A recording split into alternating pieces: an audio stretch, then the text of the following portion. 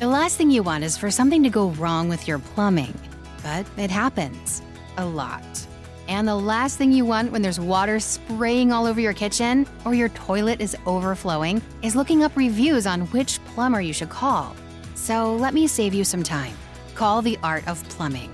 They're always on time. They can locate the problem and fix it right away. They even help with solutions to stop any future problems. Save time. Call the Art of Plumbing today. 541-951-9405. Practice change with broken strings and worn out souls. Years ago and some with wings. Some are old, some undersold. To grow we need to rely on and try on some other people's shoes. Some other people's shoes. Welcome, of course, into Other People's Shoes. Of course, you know I'm your host, Neil Matthews. Thank you so much for joining us today. It's not every day you get to sit down with a blogger. In fact, I think she is our first blogger, so we'll get to all that in just a moment. But she's also a mom. She's also a wife. She has so much going on with all of those things juggling around up in the air. My next guest gave us some moments today to sit down with us and talk about her life and why her life matters. Welcome in my guest, Jess. How are you, Jess? So what size shoes do you wear? 7.5. Okay, 7.5. And do you have a certain brand or style you like to wear? Well, right now, Hey Dudes. Now, what are those? I'm not familiar with those. How would I explain it? It's kind of, you know what Sanooks are?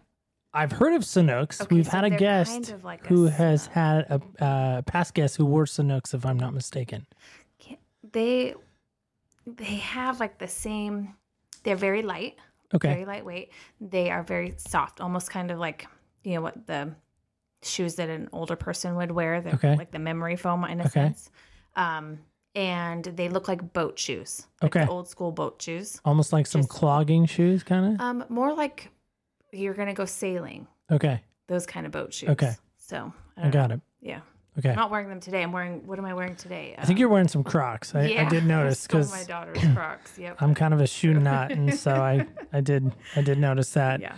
It's really a bad habit I have. I look at eyes and then shoes. Huh. So I don't know why I do that when I meet new people. I'm usually smile. So Okay. I usually, I definitely smile and maybe shoes too. That's weird. I'm weird. Next time I'm gonna. I I'm am gonna- so I'm gonna weird notice though. what I do. People give me a bad time because I'm very weird about that because I do look at shoes a lot. And you didn't get to see the studio. We're recording today out in my living room, so it's kind of dining room table, so it's kind of fun today. But the shoe collection is upwards of 50. Oh gosh. So For a guy, that's impressive. well, it's kind of embarrassing to admit, and I have to. It's like every time I share it with a guest, I feel like I'm like a part of me is like getting to counsel. You know, like you're the counselor and I'm the patient. Like help me get over this shoe issue. Yeah, I but have. girls are never going to be like that.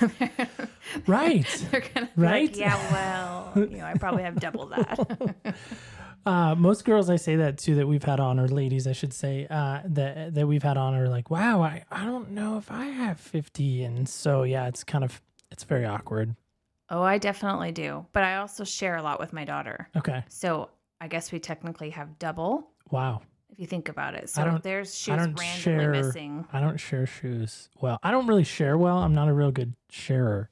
Oh, Yeah, it's a bad habit I have. So, so we talked about you being a blogger and a mom and a wife. Anything else? Did we miss anything else that's so exciting about you? well, I'm a paralegal also. Whoa! Yeah. Weird, huh? So you could drop some contracts for us? Well, Okay.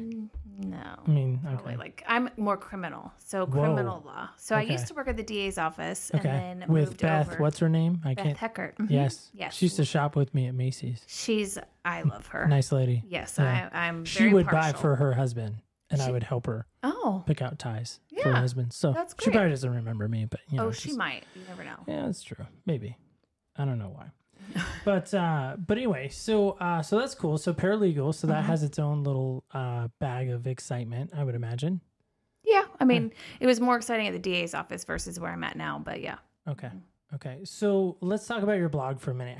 First off, what are the blogs mainly about? And then how can people go and find them and read them?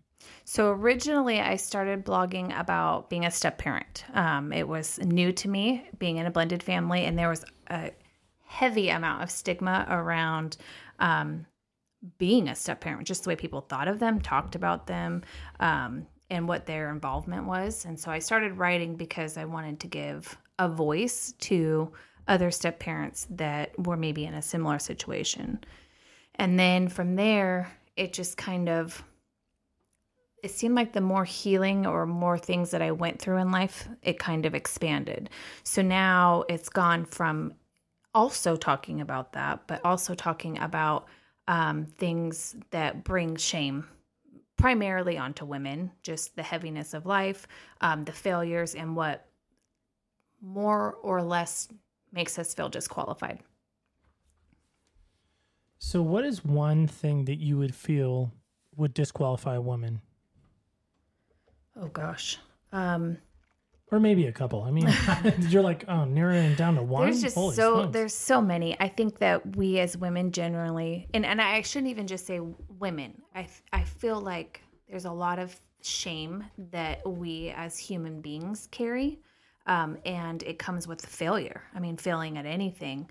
A marriage, for me, a big thing for me was marriage, divorce, abuse, domestic violence, anything like that. Abortion is a big thing, I know, and addiction. You know, I just recently told someone that I feel like it's easier to admit to having an addiction or to having been in a domestic violence situation or even having a criminal history than it would be to admit to being divorced, which is weird. Why? Yeah. Why do you think that is? Why do you think divorce has such a stigma around our society and culture? Because I'll just be honest. I mean, my wife and I have been married. Okay, I'm going to get in trouble here. 2001. I'm just really bad at math. Really is what it is. That's like 19 years. Okay, yeah. Thank you. See, you're super smart when it comes to math. But 19 years. And so, you know, prior to that, we met in high school and you know, we're high school sweethearts and all that. But I'm hearing more and more from people I interact with, whether it be at work or, you know, whatever the social situation is, that we're an anomaly at 19 years. Oh, yeah. Is that true in your experience? I mean, well, especially in mine. Okay. You know, for me personally, I think that I call it as the question that I say is how many. So there's a certain amount, I think. There's a quantity that discredits or disvalues or makes someone disqualified. So you can be married and divorced twice, and that's understandable. And it's more understandable if it's for a good reason that they feel. When it goes beyond that and it goes beyond the normal capacity for understanding what's considered an appropriate reason. So like saying, hey, you know what, I cheated and I left my husband, and okay, well, disqualified. You know, or, yeah, I just got bored and we fell out of love and I wanted to go whatever, disqualified. So I feel like that's the society that we're in. A lot of people take the time to form their opinions of you before they get to know you. And so I feel like for me personally, it's more of a how many, you know, like, well, okay, you did that one time and that's okay. But if it's been more than once, that's more of a problem. That's more of a makeup. That's more of a characteristic versus an oops. So divorce is in your identity in a sense.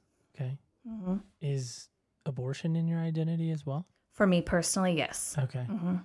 And then domestic violence, from the sound of it, yes, might be also. So really three very, we'll say, faux pas subjects. Mm-hmm. It's not like, you know, when you walk up to somebody, like when we just met just now, you know, we're meeting through a very mutual friend of ours, Shannon. Mm-hmm. So we'll give Shannon a little shout out. I've known Shannon since middle school, so she's more of a sister. She's been on the show previous too. But it's not like you walk up to them like, hi, you know, I'm Jess, I'm a blogger, I'm a mom, I'm a wife, I'm this, I'm that. By the way, I've I've had an abortion. I've been through a domestic violence relationship. I'm also divorced. So do you want to be my friend? Right. Well, and to be quite honest, I didn't mention or admit to an abortion until about a year ago. And I should be careful with that because my husband knows, my children know actually, and they're teenagers. And there are people in my past that I have shared when the timing was necessary. My goal is it's a messy situation because I don't necessarily agree with abortion.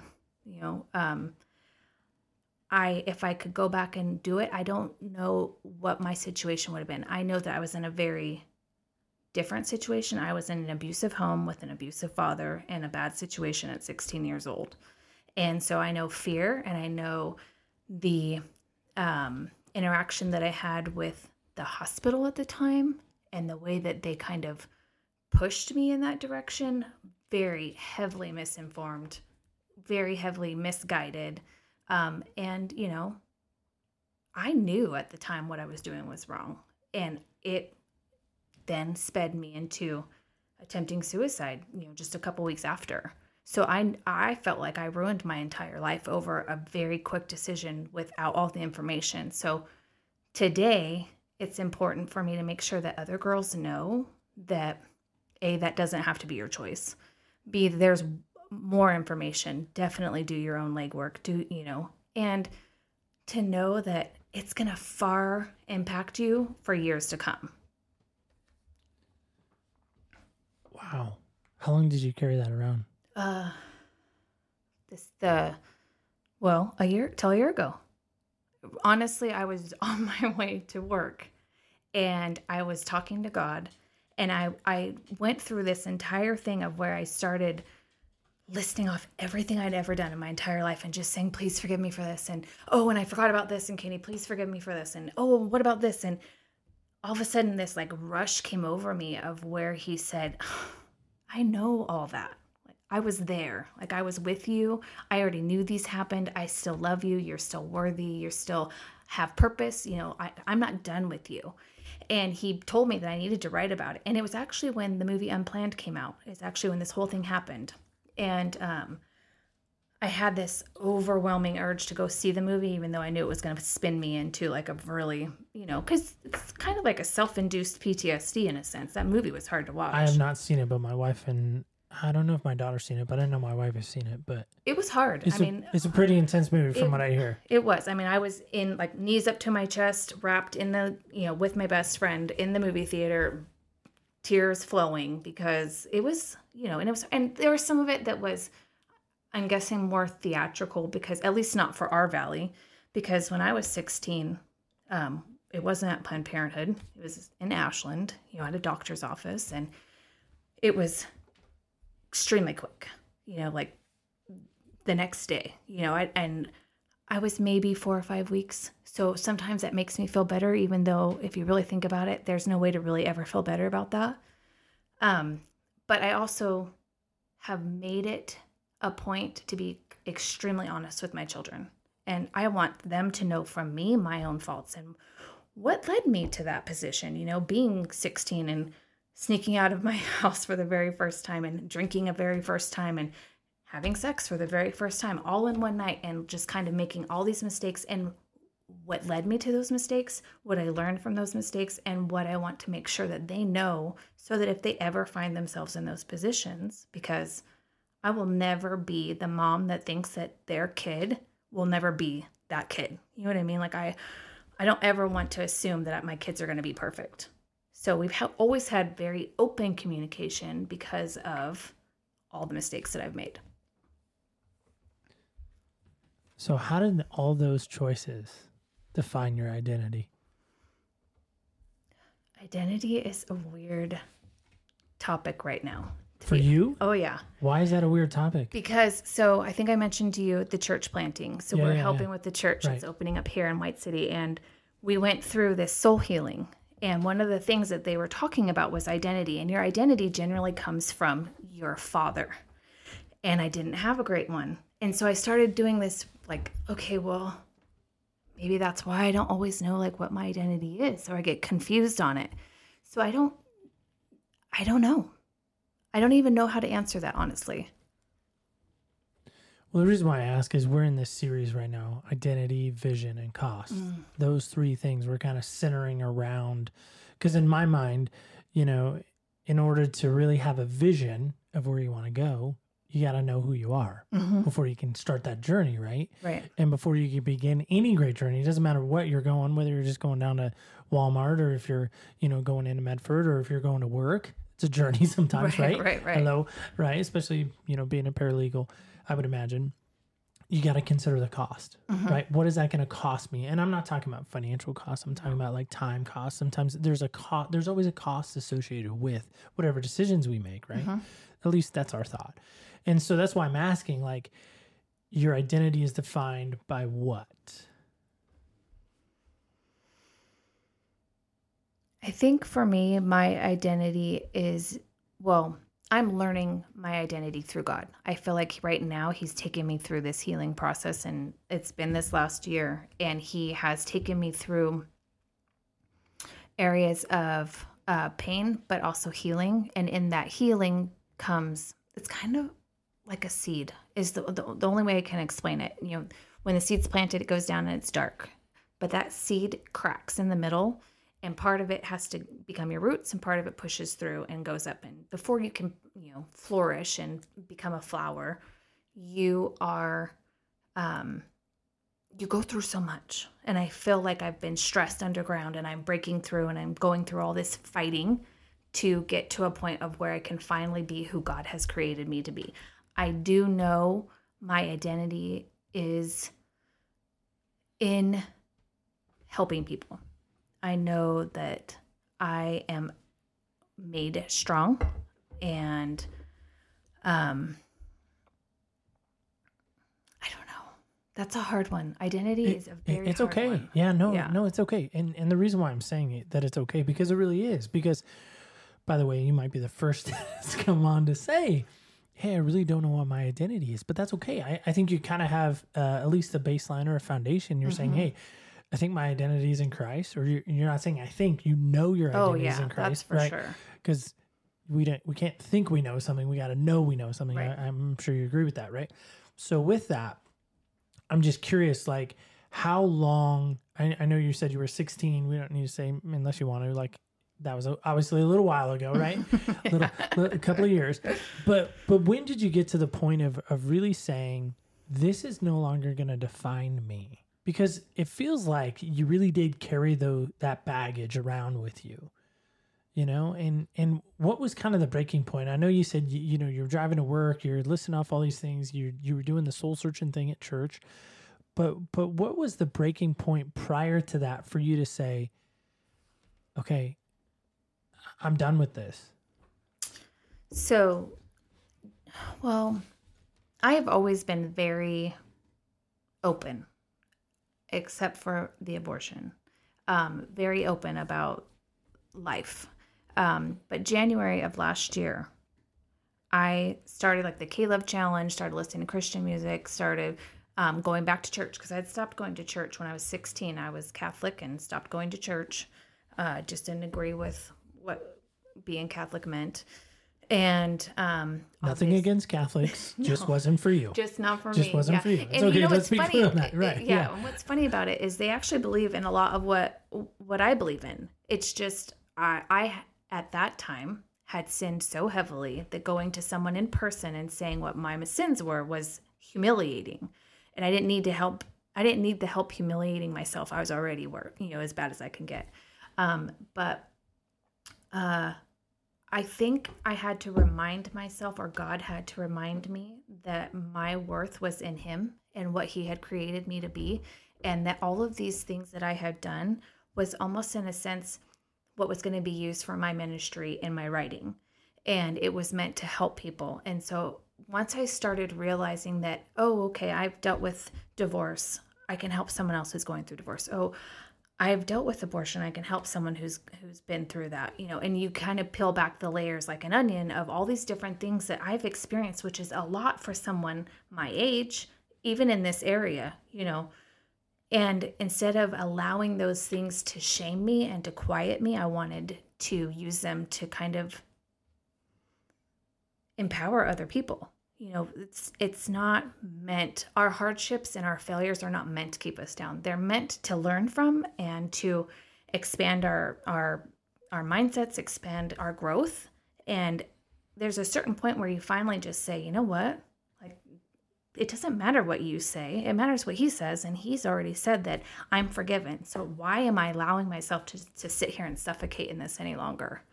And as soon as that happened, in the moment in the car, getting back into church and just kind of reading the Bible and knowing his word, and you find comfort in that, in his promises of him telling you that over and over and over again, these truths, and to the point of where you start believing them and realizing that the world's opinion of you, it doesn't matter. And so, I don't know, it makes you stronger. So you mentioned your dad. Mm-hmm. You mentioned that wasn't a great relationship, Mm-hmm. right? So I have found in the little bit of people I've interacted with, you know, that sometimes when they've had a bad relationship with their dad, their relationship with God as a heavenly father or as a father figure is a real struggle. Was that true in your case? So I think one of the things that I've realized is trusting God as a father and letting him, that it's been difficult to, let me re-say that. I've never had problems trusting God. God's been the one person that I've always been able to rely on, and I've never had to second guess. With my father, it was the exact opposite. So then now kind of navigating and understanding the lies that my earthly father had told me and the truths that our heavenly father has told me, and kind of rewiring them in my brain has been difficult, if that makes sense. Yeah, I think it does, because I think you have to, and I've been super bad at this in areas of my life where I have put, you know, a male figure who's been in my life, whether it be a pastor, a youth leader, you know, even male boss, where I put my dad in their place, if that makes sense, as that authority figure. And I really didn't I struggled as a child with my dad as the authority figure. My dad would say, you know, don't wear your hat inside. Well, I'm wearing my hat inside right now, you know, as a way of rebellion, you know, Right.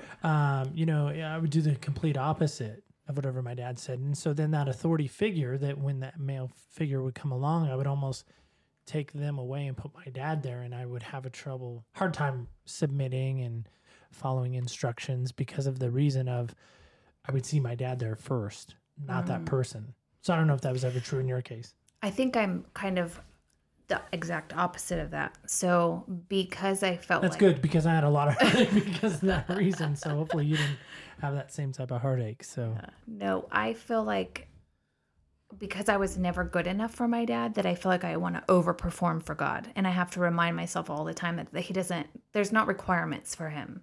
He doesn't see us as this checklist of what we've got to, you know, add up to.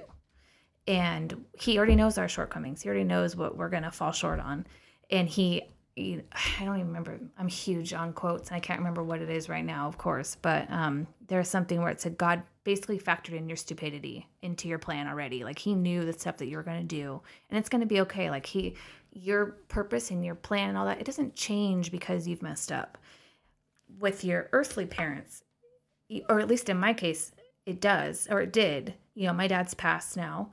And this last year, I've gone through a lot of forgiveness for this man, because I remember good things about him. Like, he was a good guy. He was funny. He had a great laugh. He was handsome in the sense of the word, but he did not have the mental capacity. And even he took a lot of medication for some illnesses that he had, and those messed with him. And so I give him a lot of grace in a sense for that, because I don't think that he wanted to be a horrible person. I don't think he wanted to be a bad dad. And so when you get older and you raise your own children and you see that they can be turds sometimes. Like they can test your patience and they can be ungrateful. And, and you think back to how I was when I was a teenager, maybe I was a pain in the butt then, maybe I did not listen and I could have done something better, some of the things you can see that, okay, like maybe he wasn't a jerk, but then there's some things where like when I would get punished, like he'd cut my hair. Like you were not allowed to be pretty. You were not allowed to feel good about yourself. Those things I know were like not okay. So you kind of have to go through like it's like a sifting with flour, like you're okay. Yeah, that's understandable. That's not okay. He would cut your hair? Yeah, that was when like you would get in trouble? Mm-hmm. It was a method of punishment. So I have two for sure instances of where. So help me out. How many siblings are at home? Are you the? I'm the oldest of 3 siblings. Okay, so you're the oldest. Mm-hmm. Okay, so you should know better because you're the oldest. Right. Mm-hmm. I mean, that's the theory anyway, right? Mm-hmm. So you're the oldest, and then who's underneath you? Boys, girls? Two brothers. Two brothers. They are. So I don't care if age doesn't matter to me. So I was born in 79. Okay. My next brother was born in 82. So we're about the same age. Okay. And then the brother after that was 83, and they're a year apart. Wow. So yeah. Did I miss here? Are you so you're the only girl? Only girl. Okay. Do you think that had a part in it at all? So not to sound sexist. That no, totally at sexist, first, but like when so my parents divorced when I was 4. Okay. And we moved across. We were in California. We moved to Georgia. My dad and I. And I can't I kind of think about like when I'm carrying my pillowcase and I'm walking to the car and I'm like waving to my mom, like not what did I know it for? I didn't know I was never going to see her again, And I don't know what their interactions were. I know that they were heavily into bad things. But my brother stayed with my mom and I went with my dad to Georgia, the other side of the United States. Where were you guys living at the family? In San Jose, California. Okay. Wow. So that is the other side of the country. Yeah. Okay. Yeah. And so fast forward, I mean, I kind of lived the life for, a few years in Georgia, being like my grandparents came with us because my dad was not able to totally care for me himself. And so we lived in a nice neighborhood. We had a pool in the backyard, Sunday with the big old hats and the fancy dresses and the white gloves, I just kind of had it all to myself. Looks like Pollyanna, the movie, maybe. I don't know if you know that movie or not. It was but kind of like Annie. Like okay, I felt Annie. like, yeah. Okay. I even Fair had enough. the perm to go with it. My grandma. Nice. Yeah, it was all right. ridiculous. But pictures say 1,000 words in those moments, I'm sure. Awful. Yeah. But I also have memories of that time with my dad where like he drove drunk and had branches underneath his vehicle and my grandpa was banging his door down trying to figure out why he wasn't answering the door, So, and these are things that you remember. I remember him being suicidal and seeing that, So then you think, okay, there's obviously, and as you're older, you're able to piece these together, whereas as a child, you have no idea what you're really kind of piecing in, together. But then fast forward till I'm 12 and my mom comes kind of back into the picture. And this is going to sound crazy. She sells my brothers back to my dad for a vehicle. She needed a truck. She sells them or trades them. Trades them. I mean, I don't know how you can't technically sell a child.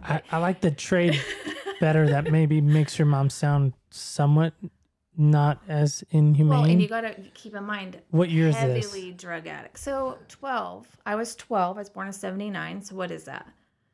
89, 91? So, yeah, I mean, we're not talking like 1970, 1980. I mean, not that makes any difference, but... So then... Oh, my goodness. Yeah, on top of all the craziness of that, you've got someone who's been raised basically as an only child. And then in comes these 2 boys, and up until I was 13, my dad and I were best friends. Like, I thought he hung the moon. Like, he was the coolest. We hung out. We did everything together. He changed definitely around 12. But when we left California at 4, he had already cut my hair. It was too much for him to have to brush. And I don't know, maybe that's true. As a guy having to braid hair and do all that, like... Being a guy dad, I didn't cut her hair, but I was not always very nice. Edie, I'm still sorry for the way I pulled your hair in. You weren't very nice, yeah. I mean, and I get I feel bad about that because you would cry. Yeah, and it's hard. I mean, It is even hard. Even as a mom brushing a daughter's hair, it was rough. Yeah, So it was you know, rough. I get it. So I give My them, wife's like I said, amazing. So she would come home and the ponytail wasn't right. Oh, Dad did your hair today. Oh, let me fix it. So I never cut it though. Yeah, that's she good. cut it. My daughter cut hers, but I never cut it. Okay. Yeah. So then at 12, basically, my brothers came into the picture, and you know, I never actually even put this together until right now, which is why I love talking to people. That's why we love talking to people. So there you go. Yeah. So maybe that did have something to do with it, but I do know it went both ways. So with my brothers, when they got in trouble, he shaved their head, and when I got in trouble, he cut my hair off. So it was more. Is like he a military guy? No. Okay. But Okay. you know what I Yeah. mean? Like you can see that would. Was your grandfather in the military? Grandpa was Navy. So that might be why. Maybe. But my grandpa was like the nicest guy. Yeah, but grandparents are always nicer to the That is grandkids than. I mean, you know that That is as a true. mom, right? Mhm. I mean, you've Yeah. probably seen that firsthand. Yeah. I would imagine. Well, I mean, I don't have grandparents, but my husband's dad, Right. like, so sweet. Sweet as pie. And he always says, like, he was not like that. Right. when I No, was that's younger. that's what I'm saying. So I Yeah. feel like that that's probably the case. So I'm just fascinated by the fact that this is your adolescence. Mhm. This is your growing up. This is the foundation of where you are. And then you make these decisions, right? Mhm. At 16 that really has dramatically changed your life over the last 20 years or so, right? Mhm. And you've been carrying around this weight for so long. And again, I think if you didn't start the blog and start sharing about your life, right? And what's happened and being I would imagine a great resource for ladies, giving ladies a voice in these tough areas. Let's face it, nobody wants to talk about abortion. And when they do, it's usually a fight. It's not a conversation. It's a fight, right? Yeah. Domestic violence, nobody ever wants to talk about. We'll throw an You don't wanna 800 admit number it, on. yeah. Mhm. We'll throw an 800 number on the screen at the end of a really dramatic show, or, that just happened on the show This Is Us. A Million Little Things. That was the show where my wife and I were watching. But my point is and then divorce. I mean, no disrespect, Jess. That's like the trifecta of life. I mean, it's funny. The hard part about these things, these hot button issues, is that while they suffocate the person with the shame and they walk around with it, more times than not, when I share, like if I just have kind of like, I don't want to say the word that I'm thinking of because it would be awful, but It's okay. You can say it. like diarrhea of the mouth, like Oh, just like word verbal- vomit. yeah, We call yeah, it a that. word vomit. Okay. yeah. So if, That's good too, though. I like diarrhea of the mouth. That sounds more grotesque, but vomit just Yeah, sounds no, still it's- a little pleasant, yes, a little that's probably PC. But much better. But their response to me is always, "How did you turn out so normal with what you've been through?" And I always think that's funny because what is normal? Normal doesn't exist. And I think the part that I love about having, maybe that's what it is. I've fallen in love in a sense with my past. I've almost kind of appreciated it in a weird way because it has given me so much empathy and understanding and always seeing the other side of situations that people just don't care to understand or get to know. so would you say that you really feel like you can walk in other people's shoes because of what you've been through? Absolutely. Show plug, sorry. Yeah, absolutely. And I think that's what I love about it. But I say that, and people are probably already going to be laughing or maybe scolding me later. I'll get emails, I'm sure, like, how could you work your show into her pain? Well, it's really easy because that's what our show's about. Right. Not your pain, but walking in someone else's shoes, walking in someone else's perspective, someone else's understanding, right? Mm-hmm. Because what happens if we don't have empathy in this world in your mind? There's judgment, and it's uneducated and unloving judgment. So I don't know that there could ever be loving judgment. I don't really even know how, I guess that would go in. But to me, when I meet someone and they have you ever heard of the word sin shock? Sin shock? No, I have not. I can imagine what it is, but how do you define sin shock? So Jamie Ivey wrote a book, and I think Jamie Ivey, Happy Hour. She has a podcast called Happy Hour. Yeah. Yes, so she also has a book, and I also think it's comes called out Things on You Would Never Wednesdays. Knew. So, or little something. side note: go listen to Jamie Ivey, Happy Hour. My wife is listening probably right after our show. So, go on though. So she talks about sin shock, and basically it's when someone comes up to you and they tell you something horrible about themselves, and that look on your face, it just kind of takes over. My goal is to never have that with someone. My goal is to meet someone with just so much love and compassion and understanding and empathy that they feel like they're at home and they can tell you anything, because I feel like I've always been met with sin shock, or that I've even maybe carried sin shock for myself. Like, I'm so shocked that I can't share it. You know, I don't know if that makes sense, but No, I think it is, because I think part of it for you, and again, if I'm putting words in your mouth, obviously correct me, but I think part of what I'm hearing you say is, hey, listen, my past is in the past, but my past has taught me so many amazing lessons, not glorifying what I did. no. By any means. I'm not saying every woman should go out and have an abortion. I'm not saying every woman needs to stay in an abusive relationship. I'm not saying if your marriage is failing, divorce is the only answer. Yeah, no. I don't think you're saying that. But I think what you're doing is whatever hand, if we're playing cards, hey, I got these cards. They're terrible. But I tried to make them work. I couldn't. And now I'm trying to help you understand what a good card is and what a bad card is. Or even what the ramifications of the hand that you, Right. what card you play is. Right. So, you know, Because there's consequences, right? well, there is, and there's and you know how they say there's three sides to every story, that, you know, his, hers, and the real story. Yeah, no, I truly believe that as well. Yeah. So that's the kind of the same with feelings and emotions and what we experience. So take, for instance, abortion. You have, you know, the horrible part of it. You have the fact of what's happening to the baby. And then you have the people who have opinions on whether that should be legal, whether it's a woman's body, whatever. Then you also have what happens to the woman that is experiencing this. And a lot of people, and I'm not saying that one's more than the other. I'm not saying that one's right, one's wrong. What I want to say is that the woman still deserves to have the understanding and the compassion of knowing that this is affecting her and it's going to affect her for the rest of her life, whether she admits it now or 20 years from now. You know, you might think that it's no big deal, and they have all these hashtags that are crazy, you know, abortion is healthcare and all that kind of stuff. And I worry more about her.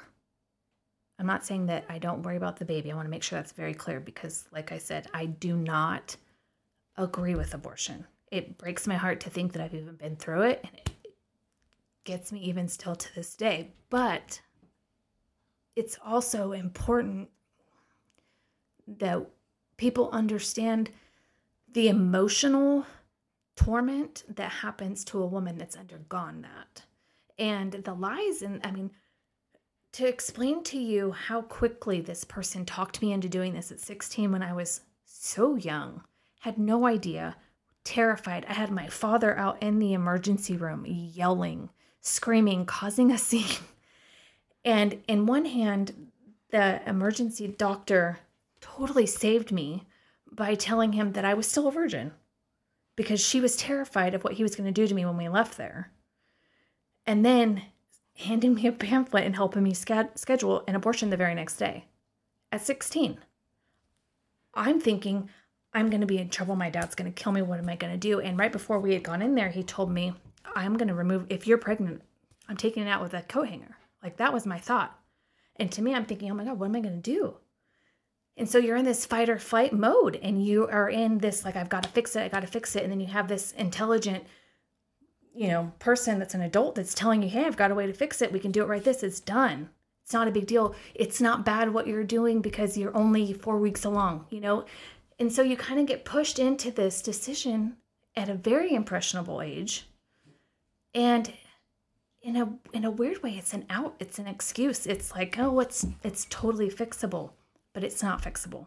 and it's never fixable until, well, I don't think it's ever fixable, honestly. I think it's something that I will always carry with me until the day that, I personally talk to God. And I'm sure there's stuff that I will have to work out then still, but I know that for him to ask me to write about it and to talk about it and to share about it is because it needs to be talked about. It needs to be understood that the situation is not so black and white. And I think that's one of the things that's maybe a little different about me is, and I've been told, I'm just a black and white kind of person and you're kind of more of the rainbow. And it is, because I feel like every situation is so delicate and so intricate that it can carry so many different points of views, and it can affect so many different things in your life. Like I felt guilty ever having a child after that. And then to have a child and have a good child. And I watch people who can't get pregnant or people who have lost a child, and you feel like, why me? Why do I deserve to have this other chance? Or on the other side of it, for a long time, and still even, to be totally honest, I have to retrain my brain to think that something bad's not going to happen to take it away. I know, it's weird to think that at some point you'll get paid back for your sin. No, I hear you on that. First off, thank you. Mm-hmm. I know that was hard and challenging, and thank you for being so honest and vulnerable. But I think I hear you say again that you had this theology, not found in the Bible, right? Not found in the Catholic Church. This is a Book of Jess, chapter 7, perhaps verse 7 through we'll say 28, that says, "Hey, if I sin, God's going to somehow pay me back." Yep. And it's wrong. And this is the thing is, because I wonder how many people have carried that mindset, that theology, and I'm using that word intentionally, that theology to say, no, that's how God operates. That's how God, and so then of course you take that at 16. Do you blame your failed marriage perhaps on, not that you had a failed marriage, but well, I did. Okay. I did. So I would imagine. Okay. Yeah, I'm sorry. No. That was insensitive, but I would imagine if divorce happened, maybe in your mind, it felt like a failed marriage in some respects. But do you think that was a direct consequence of the abortion? No. Okay. But I do feel like, so I know that God does not punish. And so a few years ago, I want to say it's probably like 10 or 11, someone I knew was gay, homosexual, and coming out. And the pastor at the time had told me that they would come upon a disease that would make them die because of their sin. And I believed it. Obviously now I don't. But once it's kind of like I was telling you, you have to retrain your mind to believe the truths of God's word versus what you've heard or what you believed from someone who's lied to you. And when it's someone that's like a father figure, retraining your mind to believe a lie that's actually, or to believe a truth is a lie is very difficult. So, now I forgot what I was saying. Believing a lie, right? Yeah. Believing a truth that's a lie. Your friend was going to come out and, he's probably going to get, or he or she is going to probably get some, sexually transmitted disease because of their choice of homosexuality. Right. Okay. So just, realizing that that's not how it works. But I was getting my nails done the other day, and this stuff always kind of comes out in the weirdest spot. And I was telling her what I had told you earlier, that I feel like it's easier to admit to being in an abusive relationship or having a drug addiction or whatever, maybe failed at rehab and relapsed 20 times versus saying I've been married more than 3 times. I feel like that has less of a stigma. And her exact words to me were, and I remember because I left there crying and just in hysterics, because she said to me, "Did your father teach you how to have a healthy relationship? Did your father teach you how to leave an unhealthy relationship? Like, did your father do these things that you needed a father to do?" And I Had never thought of that before. And so when you put that into play to, he taught me to be fearful. I couldn't come to him when I was in a horrible situation, bad decision. Then I made another bad decision. Then I felt like I had just disappointed God so heavily that I tried to kill myself. And this is probably one of the harder parts. When I attempted suicide, I was serious. How old were you? 16. It was okay. It so, was right so after. Shortly it was after 2 weeks after. Shortly after the abortion. Mm-hmm. Okay. And I wrote out these letters, and I wanted it to just be done. Had a plan. Knew what you were gonna do. Oh yeah. And I remember waking up the next morning, and I was violently ill, and I was so mad, and I was so mad at God. I think that's probably the only time in my life I've been mad at him. And I just was like, why wouldn't you take me? You know, the hell that I'm in here. Why are you making me stay here? And I just couldn't understand. And I went to the toilet and I was just throwing up. And my brother came in and asked what was wrong. And I said, just call 911 and call Grandma and Grandpa. Don't tell Dad. Please do not tell Dad. And the bathroom door and the bedroom door to my dad's were right across the hall. And he, of course, told my dad. I mean, any kid would. He was 14 at the time, terrified. Of course you're going to tell your dad. And my dad had him grab a bottle of pills and threw them to me and said, you can't do anything right. Finish it off the right way. And I remember thinking... Your dad did that to you? Yeah. My goodness. So this is the same man that I'm supposed to trust and rely on, and that's supposed to be, my one person. And he cuts my hair when I do something wrong, tells me I can't be pretty, tells me, made me wear duct tape over my mouth to school one day because I talked too much at school and got him in trouble. Then this, So I ended up leaving, obviously, when I was 17, and graduated on my own. Never really had a relationship with my dad after that. But I forgot where I was going with that. Well, I'm thinking again. So he throws you the pills and says you can't even do this right. Right. You have this strained relationship with him to the point of where there's not only maybe physical abuse, I would imagine. Maybe not hitting, and emotional, and he was actually more physically against my brother. Well, right. Well, that's what I was going to lead to is there may not have been like physical, like him actually hitting you and hurting you, but I would think there's still physical abuse of him cutting your hair, putting duct tape on your mouth. I mean, that to me is still physical abuse. It might not leave bruises, right? But obviously there's some emotional damage. There's some, belittling going on. There's some bullying, which is a hot button word right now, right? Oh, yeah. To me, you had to finally have a breaking point in leaving at 17, which is incredible. I mean, I don't know too many 17-year-olds that make good decisions at 17. I don't. Do you have a 17-year-old currently? I do, actually. Okay, well, can you imagine him or her leaving at 17? I can, because she's a darn good kid. Okay, well, then that's great. But I'm thinking myself at 17, there's no way I could have lived on my own. No way. I think it... I couldn't even do laundry at 17. But see, I did. So I was the mom of the household. I was the mom of my dad. Like, I took care of our entire house. It was my responsibility to do everything in that home. And there's so up until that point, so he found out about my abortion, and he found out by reading my diary, which then he proceeded to photocopy and put on everyone's windshield at my high school. So there was like more that kind of... I mean, that's not abuse in any way, is that? I mean, I'm just wondering. We might need to call Dr. Phil. We can laugh about it, but seriously, like, are you kidding me? No. So when I left, it was finally like, that was it, like breaking point, done. And so I think the point of what I was trying to get to is my dad had showed me everything and not to be.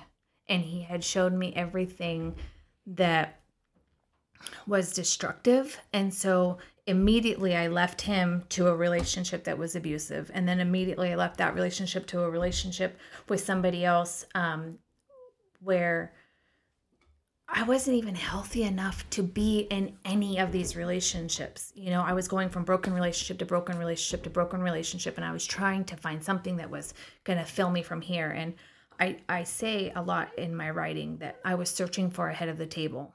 And I didn't realize until just this last year that God could be the head of that table. I didn't have to have this family figure. I could have just been my kids and myself. And so if I could have redone it, it's hard to say that if I could redo it, I would redo it, because I've learned so much from all the failures and the hurt and the pain, and not just for myself, but even people that I've come into contact with, because even though some of the stuff was, the abuse was never my fault, and that's one of the other stigmas is when you hear people talk about, oh, well, why didn't she leave him? Or why did you stay so long? You don't get it until you've been in it, and it's a whole different dynamic. And so I think that's why when I say that I love my past, in a sense, you have to come to terms with it, and you have to almost, I can't think of the right word, because I hate saying embrace it, maybe. Yeah, but like in a not run from it, but really embrace it to the standpoint of saying, hey, it's there. It's who I am. It's who I was. But it's a gift in a sense. Well, right. Why wouldn't it be a gift? Because now you can really, truly help people, right? Right. And I can sit with another woman, or I can listen to other people talk about someone else and say, like, you guys don't get it. Like, she needs love. She needs understanding. She needs compassion. Like, it's not black and white. You can't just, your mind and everything that you've gone through is so messed up and so discombobulated or whatever, that you're not thinking on the right wavelength. You're not healthy. You're not whole. You're broken. And I think there's a big stigma in admitting that you're broken. But the truth is, every single person is broken. There's something that someone's dealing with, something that someone's shameful about, something that someone's hiding and they would prefer to never speak of or have anyone else know. And the difference with me is I'm trying to get more comfortable with saying, yeah, I have that. I've been there. I've dealt with that. And yeah, it's hard and it hurts and it sucks, but it gets better and it's not the end. Like, you can work through this. It can get better. Well, I think that's the problem, right? Is we as a society, suicide is rampant, right? And I can't remember the stats, but Oregon's, I think, in the top 10 in stats as far as suicide goes. It's bad. It's bad with young people. It's even worse with adults. I mean, veterans, you throw everybody in there. It's just really bad. And I think sometimes, at least my perception, people don't see that there's a way out. That they're in this dark room that they can't even see the light out of. And they're like, that's it. I'm in my misery. I'm going to commiserate. and I'm not saying you're wallowing around in your, pit of despair. Maybe you had a little bit of that, but there was a point where you finally had to say, okay, enough is enough. I need to get out. I need to get free. And now that you're free, you know what freedom looks like. You know what freedom tastes like. You know what freedom feels like. You know what all of that feels like. And you're like, I see you, Betty, Julie, Jamie, whoever. You can get free from that. Here's how I did it. Right. Here's how I did it. And walk out of that. And I think for you, at least what I see you as, is this pioneer and this strong woman to say, listen, I might not have done it right. No. I might not be perfect. But what I am is I'm a child of the King. And the King says you can be free. And have purpose. Right? Yeah. Because now you found that purpose, right? Which is so important. Right. Absolutely. Good stuff. And also, I think just to remember that with suicide at a young age, you're dealing with hormones. You're dealing with so much, like the chemical side of it, that it's harder. I don't want to say it's harder as for an adolescent, but I would assume it would have to be. I don't know, medically. I'm not a doctor, obviously. But they're dealing with so much already that for them to think that what they're going through is not insurmountable is, to them, it's the end of the world. I mean, everything's the end of the world. An F's the end of the world. A boyfriend and a girlfriend breaking up is the end of the world. You add on any kind of physical, mental, emotional abuse, any kind of broken family, and you're up against some serious odds. I want to close with a thought, and obviously process this however you choose to process it, but what message would you send to ladies? Like, I don't know if you're a sports fan at all, but I'm a huge sports guy, and so I imagine like the biggest stadium, on the planet, and you're at the 50-yard line of this stadium, right? What message are you going to send to a stadium full of women? Because again, we don't know how far the show goes. We don't know who's going to listen to it. We don't know what will happen to it. We really don't. I mean, we have stats and we watch that stuff, but we don't know where it's going to go. We don't know who's going to download it. But what would you say to those ladies out there that may be right where you were? 3 words. You're not disqualified. That is my own anthem. Where you are is not the end. There is more, there is better, and there is nothing that feels greater than understanding that even at your darkest point, God has more and better in store for you. You said you're a quote lady, quote gal, quote girl. I like that. I like quotes too. One I saw, I don't know who said it on. I have to go back and look. So Garrett, maybe you can research me and tell me who said this. But if respect is no longer being served, get away from the table. It's time to leave the table. Yeah. I actually hung that up at work, and it's a great quote. A lot of people didn't like that at work. I got some looks. Some management was like, what do you make of that? And I'm like, what do you make of that? Or make a new table. Get your own table. Yeah. So what do you make of that? When you hear that quote, you've obviously heard it before. You finished it before I even finished it. So what do you make of that? And then we'll really close with that.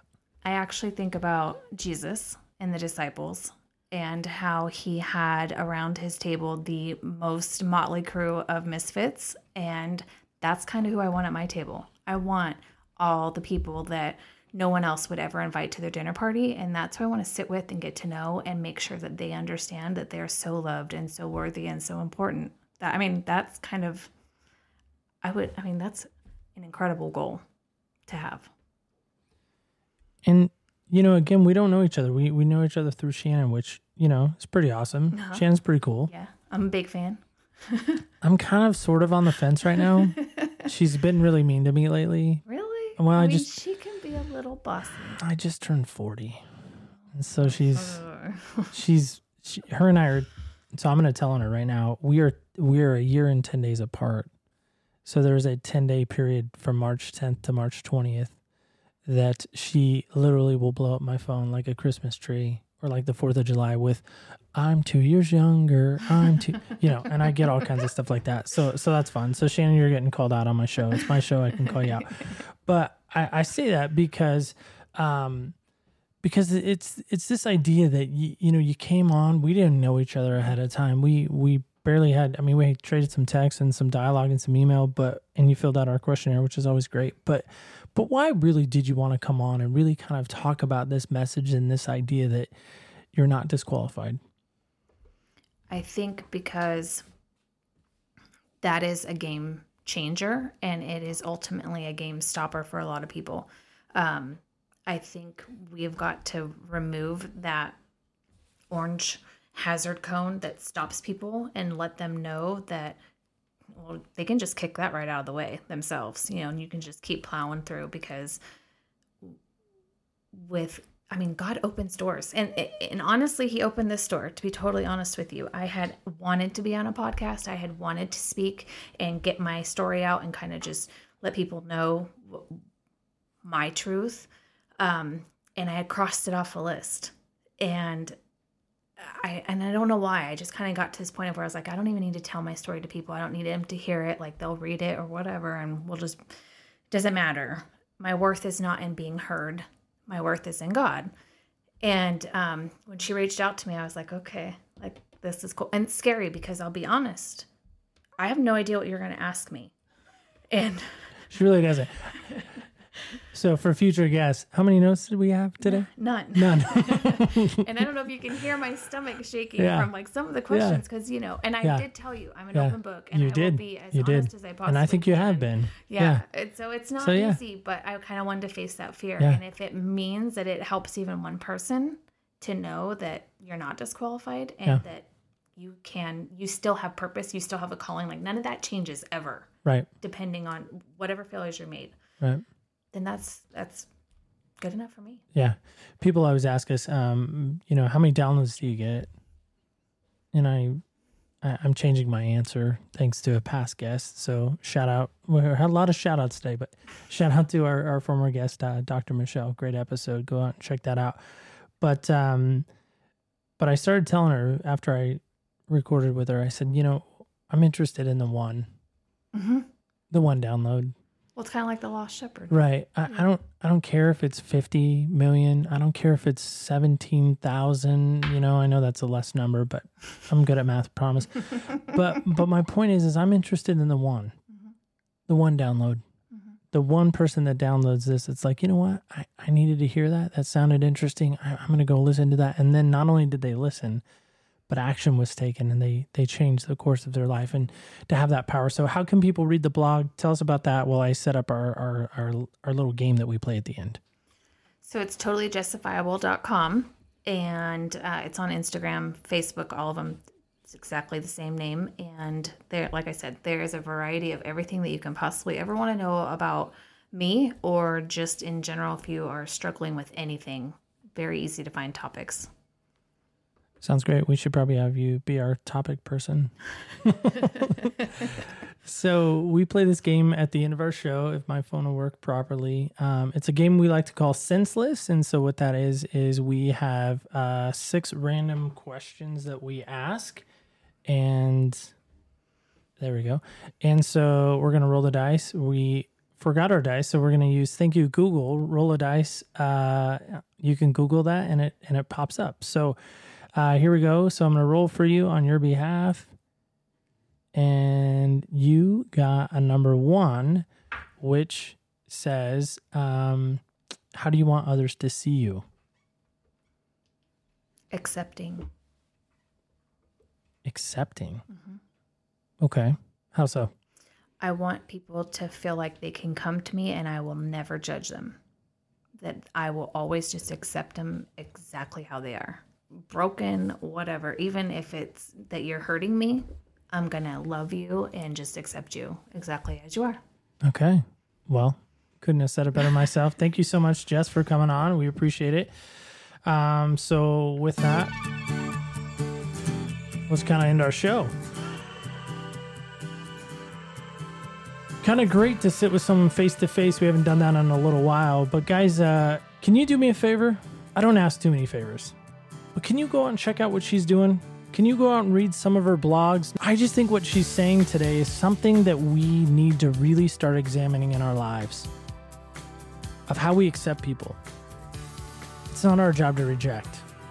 So there's my soapbox. I'll get off of it. But guys, just remember, when you walk in other people's shoes, you really do get a different perspective on life. On behalf of Garrett and myself, we want to invite you right back here next week as we try on other people's shoes. Thank you so much for listening to Other People's Shoes. Of course, I'm your host, Neil Matthews. Thank you so much again for listening. Thank my guest, Jess. She did a fantastic job. Go out and check out our blog. We, of course, have linked that in our show notes, and we really want to encourage you to go check that out. Good stuff there. Speaking of good stuff, here's a little sneak preview of next week's guest. To have my mom sit there at my sentencing was horrific. It was terrible. And, but since then, we've done a lot of healing, and I've been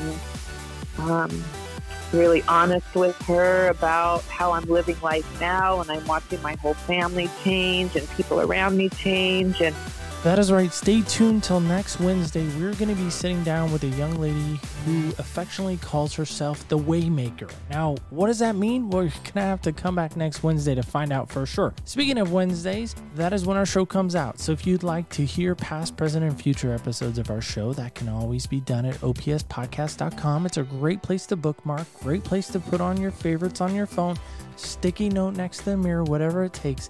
Come back, join us next Wednesday. Speaking of joining us, if you'd like to join us financially in the word of getting out this empathy, this message of other people's shoes, walking in someone else's perspective, you, of course, can financially partner with us. We have linked our PayPal account down below in our show notes, so feel free to give. And, of course, if you do, we will make sure that you get a tax-deductible donation because we are a nonprofit organization.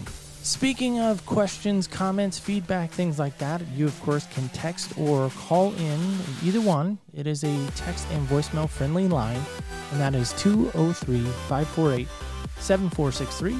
That's 203-548-CHEW or 7463, whichever you prefer.